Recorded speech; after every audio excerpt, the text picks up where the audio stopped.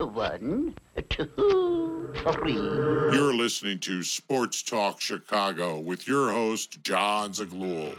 John, I am fantastic. Thank you for having me. You got an awesome voice, man, and that was a terrific intro. You're like a pro's pro. You know, that was the first time somebody ever said that, John. No, you're the first person to ever say anything like that. That's very interesting. You got it, John. Anything for a fellow Chicago guy. Well, what a great question. That's a great question. Nobody's actually asked me that. I like it.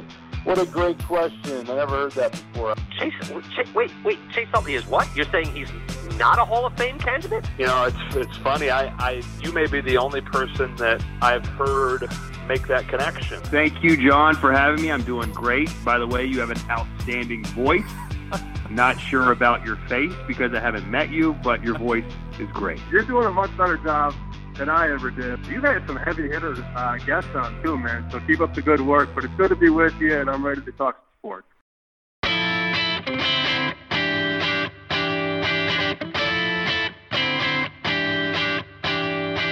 Hello, everybody, and welcome into Sports Talk Chicago. My name's John Zaglul. Great to have you here. Today's edition of the program, we're going to break down the Bears-Falcons game in just a second. Plus, we're in an interview today with Tom Waddle, the host of Waddle and Silby on ESPN 1000 and a former Bears wide receiver. Talk with him extensively about some Bears football, his career, and so much more. It's a great interview. Comes your way near the midway point of this show. Remember, you can follow me on Twitter and Instagram at John Z Sports, Facebook John Zaglul. Want to watch more of this show? Head on over to sportstalkchicago.com. Want to start today with this. It's pretty obvious at this point that the Bears are tanking. I find it disgraceful. I am not a supporter of it whatsoever, but what other conclusion am I supposed to draw based on how the Falcons game went? The Bears were up by 10. We were streaming. Bears were up by 10. We were talking about it. People in the stream. We're so excited about a potential Bears victory. Why wouldn't you be? The Bears played well. They were up by 10, 17-7. They were dominating at one point. Similar to the Lions game, it looked as if they were going to win. And yet somehow, some way, they managed to blow it again. I mean, at this point, it's on purpose. How could you not see it? Up by 10 against freaking Atlanta. The Bears blew it again. Purposefully. They are tanking, and there's no doubt about it. Based on my previous comment, the Bears are the worst team right now in the NFC. Second worst team in football. Third overall pick at this point, if the draft came today. Tell me the Bears aren't tanking. They're doing their best to lose more games and get a better draft pick. And, well, some of you may argue that's okay. Some of you may say the Bears should be doing this. They're rebuilding anyway. I go back to the original point. You are hurting your team culture. This is the second week in a row the Bears have blown a 10-plus point lead and gone on to lose. How do you learn how to win games with a new head coach, a new GM, and a new team if you're blowing games left and right? 10 points or more. Meaning you're dominating, you're winning handily, and you just blow it. How are you supposed to learn as a team how to win? What is a win? How do we fight to maintain a lead and win a game? Execute? Winning culture. I mean, I can't even bet on the Bears anymore. I don't pick them to win. And there was no reason why they should have lost anyway. I picked them to lose because I know better, but why should they have lost? Atlanta's not impressive. They're not great. They're average. They're a 500 team. They're 5-6. The Bears should have won this game. The Bears were winning this game. They looked like a lock to win. Just find it sad. We all know this is a rebuild. We all know this is not what they're supposed to be. There's greater things to come. But had the Bears actually tried or played their cards right, they could be a 500 team right now. They could be a playoff team right now. Not kidding. Look at the games they've lost. Look at the teams they've lost to. They're better than the Giants. They're better than Detroit, and they're better than Atlanta. Talent-wise, they are. On paper, they are. And yet, they've lost all those games. They've blown 2 straight weeks, 10-plus point leads. They're the only team in NFL history, get this, to lose 3 straight games scoring 29 or more points. Only team in history. Nobody else in 103 years has matched that level of mediocrity. Tell me they're not tanking. Tell me they're not trying to lose. Come on. The game itself was okay for Justin Fields, 14 of 21, 153 yards, 1 touchdown, but the pick, and we'll talk more about that situation in a second, end of the game. Fields 85 yards on the ground. David Montgomery, 67. Tristan Ebner, only 8, did not look too good. The Bears' defense played okay, but they did let Marcus Mariota pass for 131 yards and a touchdown, no picks. I think the real problem was the Bears did not capitalize on takeaways. The Bears forced a couple of fumbles, and yet they lost the game. Bears dominated in time of possession. Bears dominated in third down efficiency, had more first downs. The Bears played a decent game offensively, and defensively they did what they were supposed to do. We talked all week about takeaways. We've talked about how the Bears have not had many as of late. They forced 2. Should have won the game. But no, they blew it. They lost. Their biggest issue, once again, is penalties. 7 penalties, 56 yards given up. So the Bears had 2 takeaways, yet 7 penalties, and lost the game. You know, at some point, you could only say tanking will take the Bears so far, right? I mean, don't you have a bad taste in your mouth after a game like this? Then, don't even get me started. A minute 47 to go, the Bears trying to come back. Justin Fields gets hit. His shoulder's hurt. He's supposed to be day-to-day. They run him again. Look at you. Now they're coming out saying, media, that, supposed to be a run for David Montgomery. It was on Justin Fields. Miscommunication. I didn't see anything there. I saw a designed Justin Fields run. That's what I saw when I watched the game. They could try and spin this any way they want to help out Luke Getsy, but the fact is, I think they left Fields out to dry. I was not happy with their inability to protect their QB. You know, for all of you who want Justin Fields to succeed, for everybody saying we want him to be the guy, well, guess what? You got to protect him too.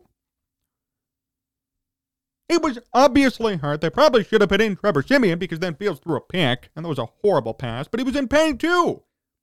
What do you expect? This guy's hurt, and you run a design run again, then he gets hit in the head, nobody calls a penalty. What are we doing here? How is this okay for the Bears? And that's my main problem with everything that happened yesterday, not even mentioning the 10-point lead. Blown. The Bears dominated this game, had a 10-point lead, blew it, and then hung Justin Fields out to dry a bit. They did. What's the old parental adage? I'm not mad, I'm just disappointed. It's the same thing here. I'm not mad, and I am mad, but I'm mainly disappointed. The tanking argument can only go so far. I want to see some sort of competitiveness and wins. You are not going to build a culture blowing 10-point leads in back-to-back weeks. Sorry. 100% true. You are not going to build a winning culture, a culture predicated on success with a new coach, new GM, new players, if you're blowing leads every week. This is not funny. I don't care if it's tanking or not. This is wrong. And this is an indictment on the Bears as a roster, but also a little bit on Matt Eberflus. What's going on down there? Why are we blowing 10-plus point leads 2 weeks in a row and losing to teams you should be beating? And then, Luke Getsy, why are you running Justin Fields after you know his shoulder's hurting? I just don't like this situation, this entire way the Bears are doing operations here. You left your QB out to dry. You're losing games and blowing leads. Now they are the worst team in the NFC. And if the objective is to get a high draft pick, they're going to succeed. But remember this. There's a culture that needs to be built. You have to build a culture. Matt Eberflus was brought in to win, right? Ryan Poles brought in to win, brought in to be different than the status quo, be different than Matt Nagy and Brian Pace. Well, we all know the Bears aren't going to be there this year. I'll say this. Everybody will remember blowing all these games come next year. You have not developed a culture yet. That's a fact. Had the Bears developed a culture, had the Bears been all about helping this team grow and succeed, we wouldn't be seeing undisciplined play, bad penalties, running Justin Fields when he's hurt, blowing 10-plus point leads. See what I mean? That's the part that's frustrating. Again, I'm not mad, even though I am. I'm disappointed. The Bears know better. Matt Eberflus, Ryan Poles, everybody knows better. Luke Getsy knows better. Don't be running your quarterback when his shoulder hurts. Why are we blowing 10-plus point leads 2 weeks in a row? Why are the penalties adding up when the whole mantra of the Bears is hits and discipline? There was no discipline. There's been no discipline the past 3 or 4 weeks. It's so funny. Justin Fields breaks out, and then penalties increase. And the Bears' play somehow gets worse, and they're losing more games, and they have a 4-game losing streak.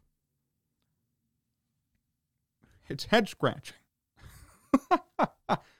You think with Fields doing better, they get better. Like early in the year, Fields sucked. Bears were winning. Now Fields is doing great. Bears are losing. I don't understand, but I'm not satisfied nor happy with this stuff. And with me, tanking can only go so far. And by the way, this was not a moral victory. Second week in a row where I've seen people say it's a moral victory, move on. No. A moral victory means you played your heart out, you nearly won it, the other team simply beat you. No, the Bears beat themselves again.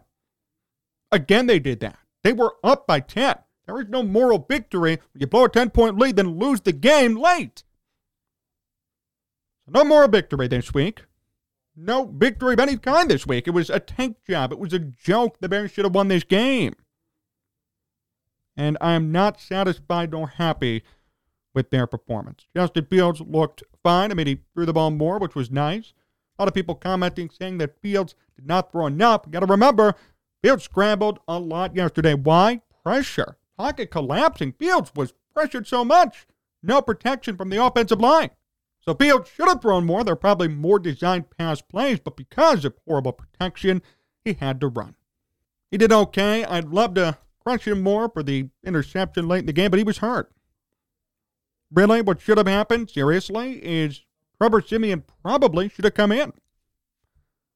Not because Fields sucks, but because Fields was hurt. I mean, he was holding his shoulder, whether it's non-throwing or not. I mean, that's going to affect you. Trying to throw a football, that was a jump throw he made too. He jumped up and threw it. It was weak and then picked. He was not feeling well. He was not healthy. He's supposed to be day-to-day now, but still. At that point, you put in your backup and you have him trying to lead you to a victory, and you make sure your starting QB, your future, is okay. The Bears didn't do that. It seems like week after week we see more failures coaching-wise between Matt Eberflus and Luke Getsy. This reflects on Matt Eberflus big time, and the Bears aren't going to fire him. I mean, he's going to be here for at least 2 more years, but just keep this all in mind. 2 straight weeks, 10-plus point leads, blown, incinerated. Bears lose games after winning by 10 and 14. How do you justify that? The Bears are tanking. That's the justification. That's not a good enough answer to me. We got to remember this stuff. I know the objective is Justin Fields. Of course it is. But as a team, blowing leads like that 2 weeks in a row, being undisciplined defensively and with penalties in general, it kind of shows a bit of regression on Matt Eberflus's part. That's something we should be concerned about and following for the rest of the season. We have seen regression right now from Matt Eberflus. Can't argue with it. That's a fact. And although Fields has progressed and the offense has progressed, Eberflus and his philosophies and this team's performance overall, everything, all-encompassing, has regressed. Matt Eberflus is all about discipline, all about hits. We see more penalties. We see more blown leads. We see 10-plus point leads being blown 2 weeks in a row. And we see Justin Fields running after being killed in his shoulder. I really think the coaching is going to be under immense scrutiny these next couple of weeks. This is an indictment coaching-wise. The Bears lost yesterday. The Bears lost to Detroit. An indictment on the coaching more than anybody else. We need to see more discipline out of this team. We're not seeing that. And there's only so much Justin Fields could do. when you're being pressured constantly, when you are injured and still having to run a quarterback-designed run with your shoulder hurt? I mean, what are we doing? I don't know if Fields is going to play this weekend. We're going to have to see. If he doesn't, or even if he does, I think the Bears should be expected to win. And I say expected in quotes because if the Bears are tanking, I'm not going to pick them to win. But really, if we're looking just on paper, the Bears should win this game. They're facing Zach Wilson. Zach Wilson, at this point, he's a bust. The Bears have to win that game. We can't be bargaining with anybody. The Bears should be winning against New York on Sunday. And if they don't, that's another failure by Eberflus and company. They need to stop failing, and somebody needs to hold them accountable. We are all infatuated, rightfully so, with Justin Fields and his development. But what about Matt Eberflus? What about blowing 2 10-plus point leads? Where's the accountability there?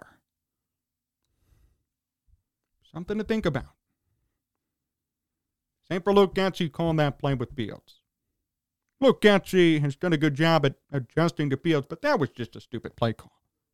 And that whole drive was just horrible. You got a minute 47. That's a chance for you to win the game, even just to get a field goal to tie it. The Bears couldn't even do that. That was sad.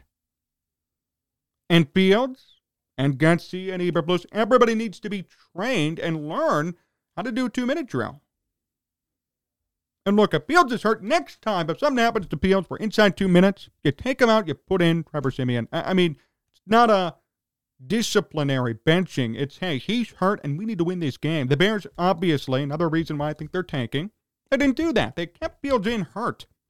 They kept him in hurt. They let him get hit again. And Fields, weakly, because he's already hurt, throws a pick easily. Of course it's going to happen. This was a professional tank job. The Bears are continuing to tank. Nobody can convince me otherwise here. And if you like that, that's fine. That's your prerogative. I don't, simply because you need to build a culture. And they're not doing that today. This is not a culture. It's a culture of tanking and a culture of losing and a culture of blowing leads and undisciplined penalties. This is not something you want to be associated with. So something needs to change. And if I were you, as you watch the Bears this week and even for the rest of this year, pay attention to Matt Eberflus. Justin Fields, number one, of course, but Eberflus second. We need to see the discipline from the beginning of the year continue. The Bears have been a rough patch. Eberflus's philosophy of hits seems to no longer be working. We're seeing more penalties, less takeaways, although the Bears had 2 yesterday, but overall less takeaways too. So the things that Eberflus preaches are not being practiced, and they were being practiced before. So something's wrong there. The Bears are blowing 10-plus point leads in 2 straight games. The Bears are the worst team in the NFC, the second worst team in the NFL. You could chalk it all up to tanking if you want, but I'm going to say this. Part of this lies on Eberflus's shoulders, and we have to watch and hold him accountable moving forward. If the Bears are winning, and if they turn things around, I'm not going to be pissed, but you can't say this is all tanking and just completely not care about what else is going on for this team. Justin Fields, as we've seen, cannot single-handedly help the Bears out right now. Fields is playing well, and the Bears are still losing. So what else is going on, and what do the Bears need to address for next year? Well, Eberflus's philosophies are, for some reason, not resonating with Bears players. And the Bears are not practicing what he preaches. So how could that be fixed? And what will the Bears do to fix that and build a winning culture before next year when you have all this money to spend and then you're going to be a real contender? The Bears should be expected next year to be a playoff team. No doubt about it. And if they're not, that's a failure. So what are they doing today to get to that point? Right now, they're taking steps backwards, not forwards. That's what concerns me. We have to expect the Bears win this week, too. Even if they're going to lose or they're trying to tank, if you lose to Zach Wilson, who, by the way, has worse numbers right now than Jamarcus Russell and Johnny Manziel. If you lose to Zach Wilson and the Jets, I think it's time to really have a serious talk about this Bears team. Can't be losing those games. It's concerning. this loss to Atlanta, although it was expected, it was concerning. They need to start winning games they should be winning. They need to build a culture of success, not failure, not, oh, we tried, not we're trying to tank, not a tanking culture, a winning culture. There's a difference. Because you know what? Tanking cultures don't always lead to winning cultures. How many teams over the years have tanked or have just been bad and are still bad? Detroit being one of them. Top of my mind. Right? Detroit has always been bad. They're always looking for the top pick. And you know what? They're still mediocre. They still suck. And they're not going anywhere. Miami, for the longest time, had the tanking culture too. If you start and you make it okay and you make it acceptable to tank, players will know that. Players see it. And then come next year when the Bears should be good, they're not going to be good. Or they're going to be average. Or they're going to go below expectations. This is why it's important to teach a team how to win. The Bears aren't doing that right now. And until they do, we're going to see more of these BS losses. For lack of a better term, BS losses. The Bears should have won this game. We all know it. You and I both know it. The Bears were winning this game. It's unacceptable that they lost this game, that they blew it. So my hope is that things improve moving forward. But do me a favor, as you watch the rest of this year, pay close attention to this entire team and not just Justin Fields. Because if you do, you're going to realize the Bears still have other problems that need to be fixed. If they don't fix them, it's going to be a losing and a tanking culture moving forward, even when they should be good. More to come here on Sports Talk Chicago. My interview with Tom Waddle comes up next, so stay tuned.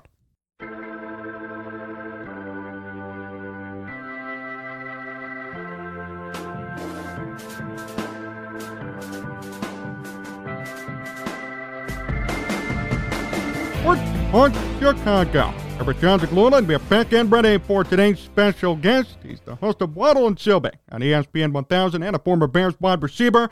Please welcome Tom Waddle to the program. Tom, it's great to have you on. How are you? I'm doing well, John. Thanks for having me, and belated happy Thanksgiving to you and yours. Happy Thanksgiving to you, too. Thanks for being here. I mean, it's Black Friday morning. Everyone's shopping, and you're here, so I feel pretty special.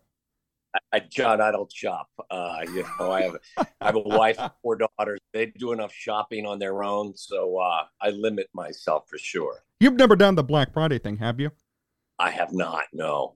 It's not something that I'm interested in. If I need something, I ask my wife or I go online, but I don't get out in the traffic for sure. How was your Thanksgiving? It was really good. My 4 daughters were all here. I have one that lives in New York and another one that is a freshman at Boston College. So having them both come into town has been great. So all 4 daughters were here. My wife, obviously. So the 6 of us last night. So it's you're speaking of Thanksgiving, you're very thankful to be able to do stuff like this. So I'm very blessed and very thankful for the fact that my girls were in town. What have you made of the Bears so far this season? Let's talk some Bears. Entertaining. I mean, hard to say a 3-8 team's entertaining, but we're used to watching an inept offense and a defense that can get after some people, but at the end of the day, we don't put enough on the scoreboard to beat most teams, and that hasn't been the case. Big picture. I said this at the very beginning of the season, and I stay, I stand firm on how I have felt all along. I looked at this year as a complete rebuild. You've got a new front office that came in, and job one for them was to actually distance themselves from the past. And I don't say that in a malicious manner, but what they wanted to do was they wanted to clean up their books financially. They wanted to kind of move on from the people that were here for an extended period of time and start their own thing. And there's pain associated with that. So I didn't have any real strong expectations that this was going to be a good year for them record-wise. And as I said at the point as well, I said, John, look, it's hard for everyone to actually come to this admission because winning is everything in sports. But I really wasn't concerned with their overall record this year. My biggest concern was we saw some of their young guys make progress, specifically their quarterback. So at this point, there's a lot to continue to accomplish, and there's a lot more progress to be made. But Like, I don't look at the 3-8 record and say, wow, this has been a horrible season. I look at the 3-8 record and say, well, they've accomplished something. And most importantly, what they found out is that Justin Fields is their guy going forward. And to me, that was the most important, accomplishment so far anyway. How have you evaluated Fields' progress from week 1 to today? I think it's never linear. I mean, it's a roller coaster. Playing that position, it's the toughest position in all of sports, and to play it when you don't have a ton around you, and you're learning, and the offense is being shifted, and to step back, you're learning your third offense in 3 years, which I don't think many people really kind of acknowledge how difficult that can be. Just the terminology, and one of the things too is that I'm most impressed with. I always knew he was a good leader. I always knew he had a tremendous skill set. His football IQ also came as advertised coming out of Ohio State with Ryan Day. But I would advise people to look at the little things as well when you're evaluating him, and to think about it again. He's on his third offense in 3 years. He doesn't have a ton of talent around him. They've shifted kind of what they've been asking him to do over the course of the year. And you tell me, how many times do they look confused coming out of the huddle? How many times are they scrambling to get a play off? How many times do they get a delay of game penalty? There are a couple of them, but not many. And I think, and maybe I'm just going to the basics too much, but for me, that's been impressive from the start. Okay, so that's your baseline. So he's understood what is going on. There's no chaos, which is comforting to me. And then you watch him play, and obviously they've adjusted the offense to him, and it's something. And you and I have talked about this a ton. I thought it was the mortal sin of the previous regime with Mitch. I could identify what Mitch did well and what he didn't do well early in his career. It took Matt Nagy until the final 4 games of Mitch's fourth system to finally put a system in place that actually catered to what Mitch did well. And, I just thought that was criminal in some ways. And it took Luke Getsy all of 4 or 5 games. And I know everyone was screaming, why didn't you have the design runs earlier? Well, because Jesus, it takes a while to learn your personnel. It takes a while to install an offense. It takes a while to find out what your quarterback's comfortable with. So I had no problem with them not getting to the design runs until week 5 or 6 after the short bye. So, look, he's the most dynamic runner of the football in the league right now, with all due respect to Lamar Jackson. People want to talk about Josh Allen. Josh Allen's great, but Josh Allen's 6'6" and 240 pounds and runs a 4.8. Justin 6'3" and 230 runs a 4.4. I mean, there's really to me, in terms of being a pure athlete, there's no comparison. The passing game, there's progress there, but at the end of the day, there's more that needs to take place in the kind of the drop back thing. And I'm sure we can get to that later. But again, the progress is never linear. But I think what we found out is he's got a skill set that can be very beneficial going forward when you mesh and you meld that into some of the other things that hopefully they'll be able to do when they get more skill inside the huddle. I've loved the run-first mentality from Fields, but my concern is, and a lot of other people feel the same way, how sustainable do you think this is? At some point, he's going to have to throw the ball more, right? Yeah, no doubt. It can always be a part of what you're doing. I think, last game, I think Jalen Hurts ran it 16 times. I think Justin is on pace to run it more than any other quarterback in the league. There's no doubt. And that number will come down. Yeah, John, it have to. That you just can't. He's a big, strong guy. I said this 2 weeks ago on the air. I said, I think the league is figuring out that he's bigger, stronger, and faster than they could have ever imagined. Because you watch film and you see defenders that are kind of closing in on him, thinking they're either going to catch him or bring him down, and he's gone, or he just breaks an arm tackle. I mean, it's really. I think the league is it takes a while for them to figure out what is happening. But yeah, you can't. I said a couple of weeks ago, I was mentioning that he can still run the football, but the efficiency of the offense, when all of the scoring is surrounding his explosive ability and all that they're asking him to do, at some point in this league, you're going to get dinged up. whether it's a shoulder or it's a hamstring or you roll your ankle, whatever it is. Like we saw it last year. He got hurt a little bit last year. When he's not able to go 1,000 miles an hour, they're going to have to adjust things because he's not going to break all those arm tackles and he's not going to run away from everyone because you just can't physically be 100% and being asked to do what he's being asked to do over the course of 17 games. So my thought was even a couple of weeks ago was, hey, we've learned this. We've implemented this. We're not going to the playoffs. So what we need to do now is on the final, and this was barring him getting hurt, the final 4, 5, or 6 games of the season, let's just forego the efficiency of the offense. We know if we're sitting back in the pocket, they're not going to score as many points because they're more dangerous when he's moving. But at the end of the day, you need that growth. You need that progress. And if I was Luke Getsy, I'd be in the film room every day saying, look, Justin, we're going to adjust some things here now. We're going to throw the ball a little bit more, protect you, protect your legs, and do some other things to try to see if we can get some growth in there and some progress on that end. And don't worry if you throw an interception or two, because if you watch film of him now and he's in the pocket, he's reluctant to throw it at times. He's not an anticipatory thrower, and he's more of a see it, throw it guy, which you see a lot with young quarterbacks. But now I would go into whenever he comes back, whenever he plays, don't worry about making mistakes in the passing game. Those are all learning experience, but I would focus on them throwing it more for the remaining part of the season for sure.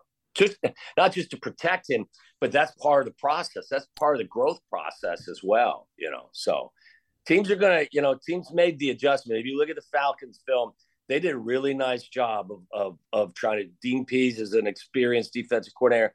And going forward, you're going to see some defenses that have a plan for it. So you're going to have to counter what they do to you. How good of a passer is Fields right now to you? I said this on when was the last day I worked? Wednesday.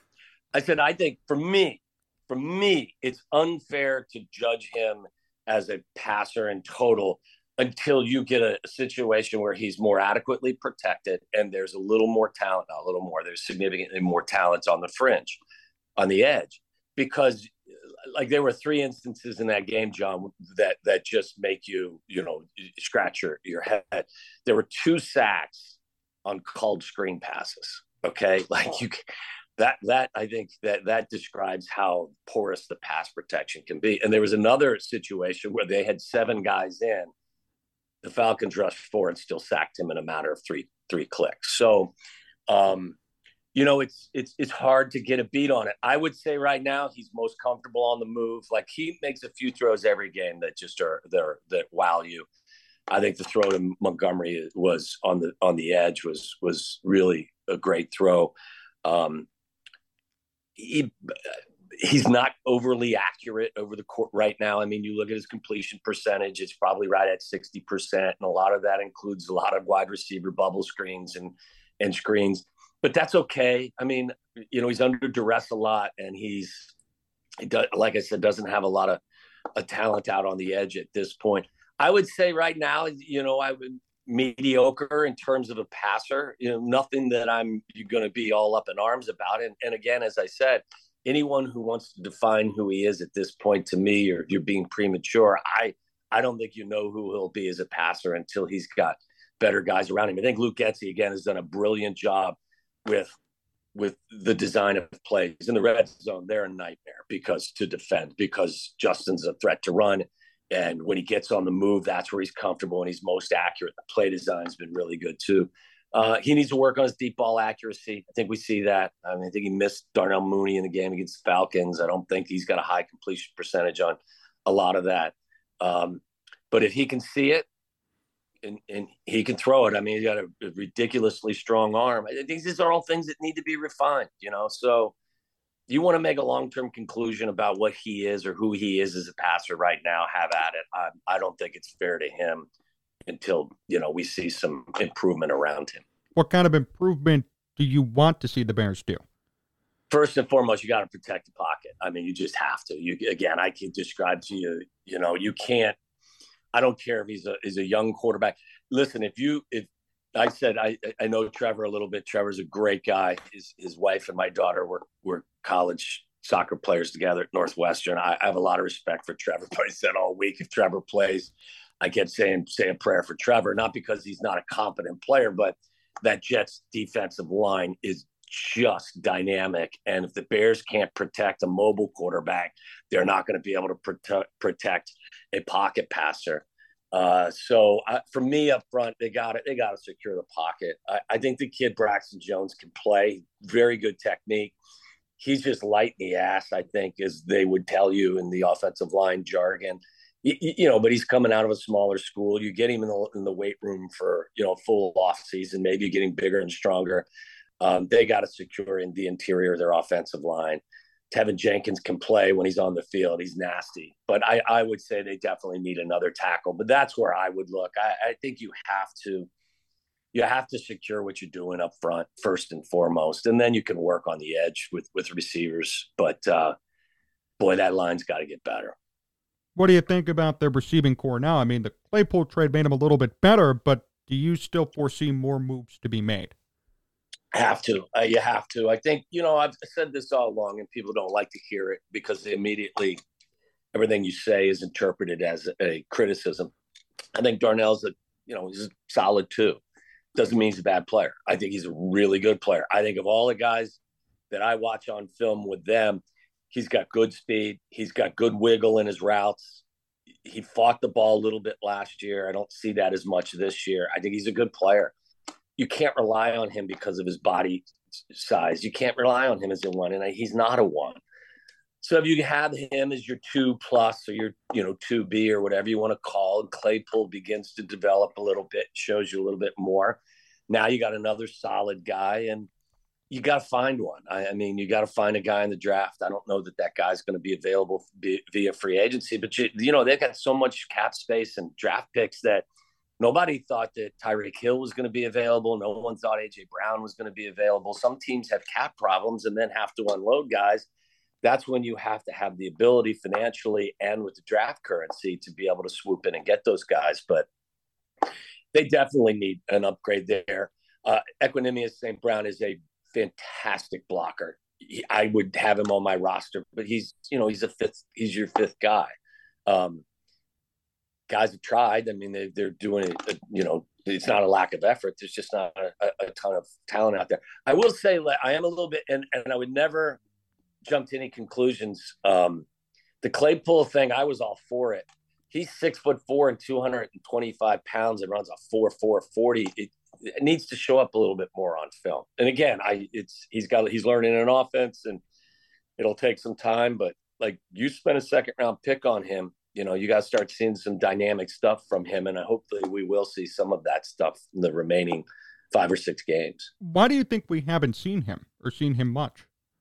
I think he was I was doing the film, and I think I saw him on the field for 17 or 18 pass plays against the Falcons.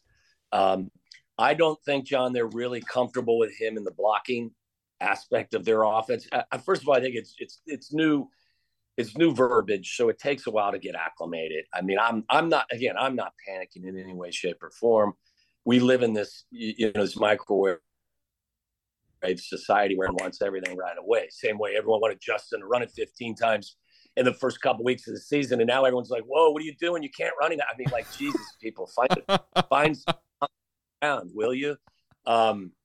But I think it takes a while to learn the offense, and they have, it's really cool. I said this the other day. I like watching film of them offensively because their schemes you understand it. Like and again, I hate to go back, but I was watching film of the previous regime, and I always said, what I would say is, I don't understand what they're trying to do.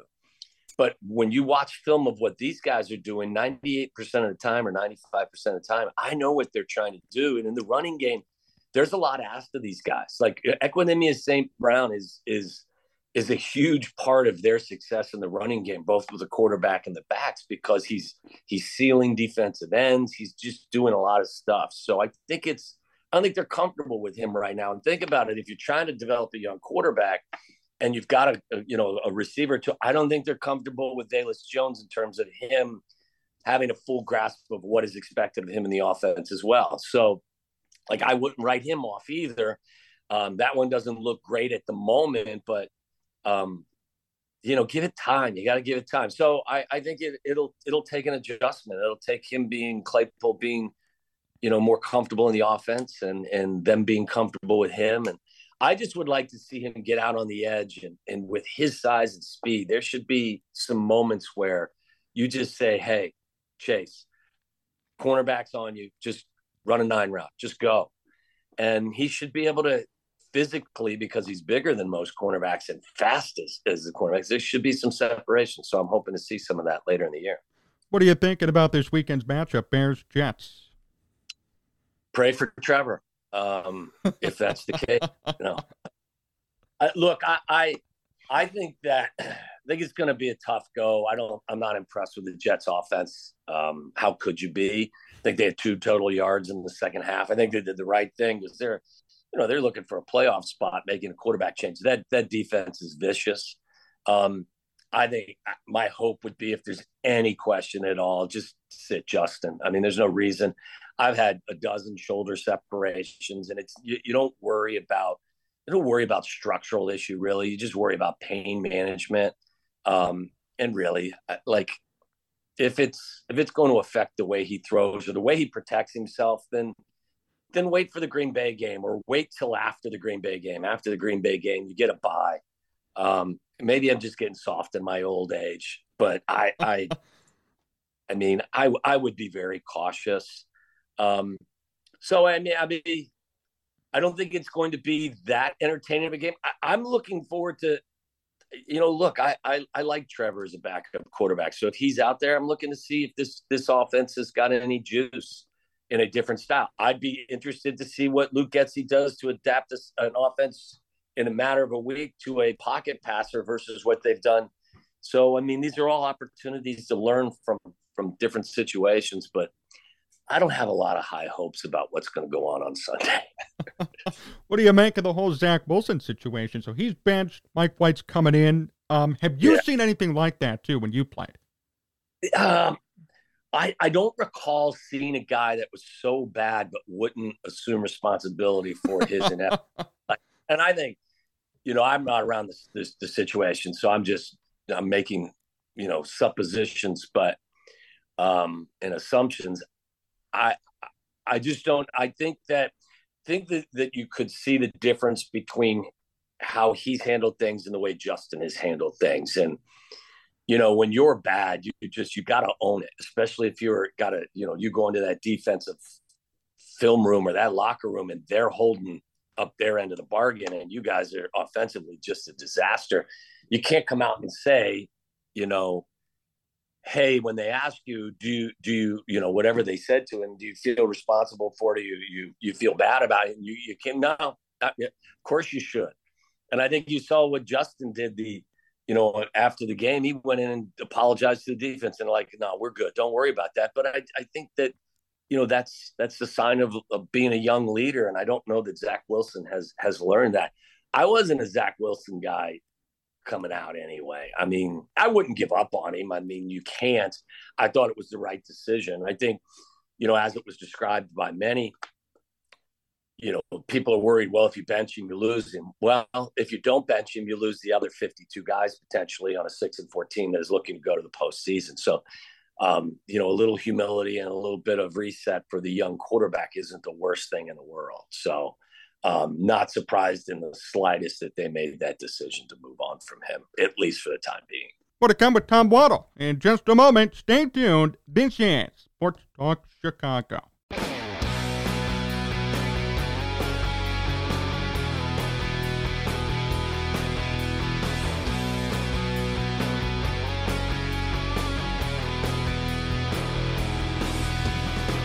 Tom Waddle, still here on Sports Talk Chicago. Tom, a few more questions before we finish up. First off, wanted to talk about your toughness. How did you sustain so many injuries when you played and still play at such a high level?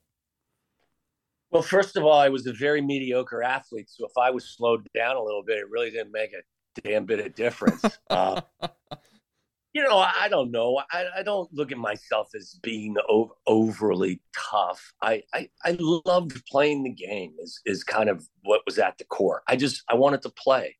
I chose the school in college, I went to Boston College because I thought I could play. Not because I thought I was going to go to the NFL, but I loved playing football. So I thought there was an opportunity that I was going to get a chance to play early there. And I did. I played as a freshman, which is, look, I went to school to get an education as well. And I did. I got a finance degree from BC, but I was, if I'm going to go and play, I'm going to play. And when I got here and I finally kind of earned my spot, I loved playing. So I was willing to do whatever you asked me to do. I mean, it didn't make me a hero, didn't make me a warrior, didn't make me anything. But, if Harbaugh said, hey, look, I need you to sit down in between Benny Blades and Chris Spielman, like, who was I to say no?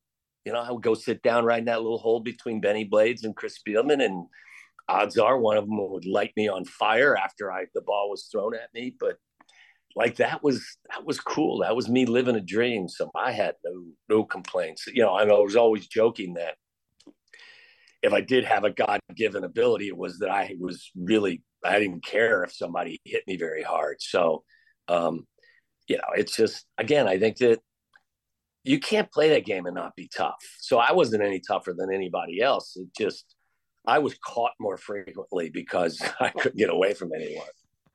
If you played football today, do you think you'd be better than you were before based on these new rules and all these safety measures? I think I would finally wear gloves because those gloves should be legal because they're such an advantage. I know I'm joking. My God, I never wore gloves because back in the day, the technology, the gloves we had were these Newman gloves. I'm sure you've seen them. They were black and they were gray. And if it was cold enough, the leather would freeze. So they didn't do anything. So I wore them. But these gloves, holy mother of mercy, like those, it's almost impossible to drop a football with those gloves. No, I think that anything that would have been beneficial to a receiver in terms of the rules in today's game would have been negated by the increased athletic ability of everyone across from me. Everyone's so much bigger, faster, and stronger. I mean, even think there was never a time really for us where there was a receiver like Brandon Marshall, like 6'4" and 230 pounds and could run like the wind. And conversely, you didn't have Brian Urlacher linebackers like 6'4" and 250 pounds and could run like the wind. So guys have gotten so much bigger and faster and stronger. It's, I don't want to play in today's age. I was fine playing back in the olden days. Which iteration of the NFL do you like more, yours or this one now? I like this one. I think it highlights the athleticism and the great, the great skill of everybody.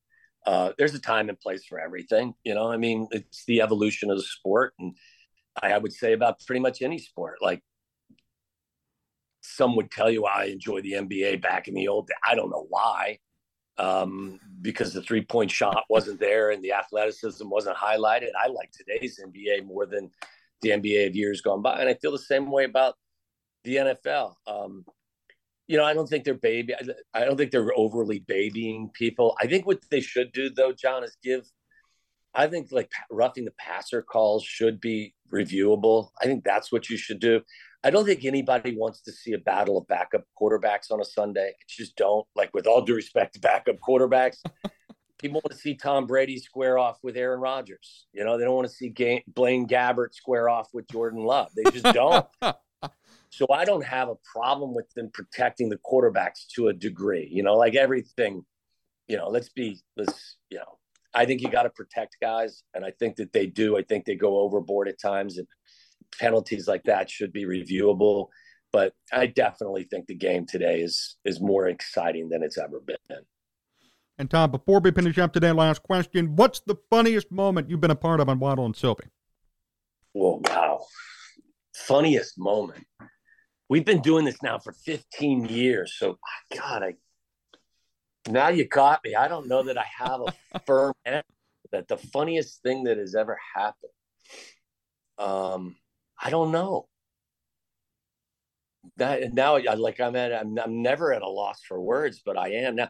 I would say I would, flip the script on you and say maybe the most, and it's back in the news now, is maybe the most recognized things that has ever happened is we're the reason why Barkley and Jordan don't speak anymore. because it was an interview that we did with Charles Barkley where he actually talked about, Michael needing to hire other people other than his friends. That interview went national, was picked up by TMZ and everybody else, and it ended up being kind of the impetus for the relationship being non-existent. So that's not a funny one, because I want to in the sports world, we all want great players and personalities. We want to see the interaction of all of that, but I think I took it at 180 degrees. Instead of the funniest thing, is probably the least funny thing that we've ever done, but I'm not sure. It's interesting. I don't know. You know what? Give me time to think about it. I'll come back on your show at a later time and have a better answer for you. That sounds great. No, that sounds good. What was the aftermath of that Barkley and Jordan thing? What happened afterwards? We were scared to death that Charles was going to hate us, because we've had such a great relationship with Charles. Charles is, quite frankly, and I've said this for a decade plus now, he's the nicest superstar you'll ever meet. Whether it's on the street, whether it's on the air, doesn't turn down autographs, he'll engage with you. Just a normal guy who's brilliant at what he did and what he does now. So we've never had Michael on. Obviously, we all love Michael, and greatest player in NBA history. We never had a relationship really with Michael, so we weren't worried that Michael wasn't going to pick up our phone calls anyway. But we were concerned that Charles was, we would have alienated Charles. And in typical Charles fashion, he was like, dude, you guys didn't do anything. You asked me a question and I answered. And his perspective was, if somebody, he said, that's my job. That's who I am. That's what I do. I'm not going to lie.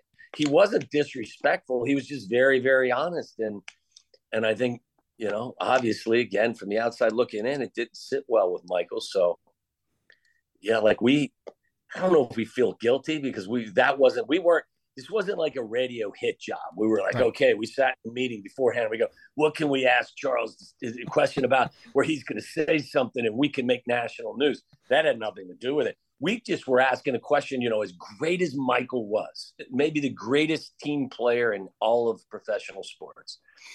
Why wasn't he having success as an owner or general manager?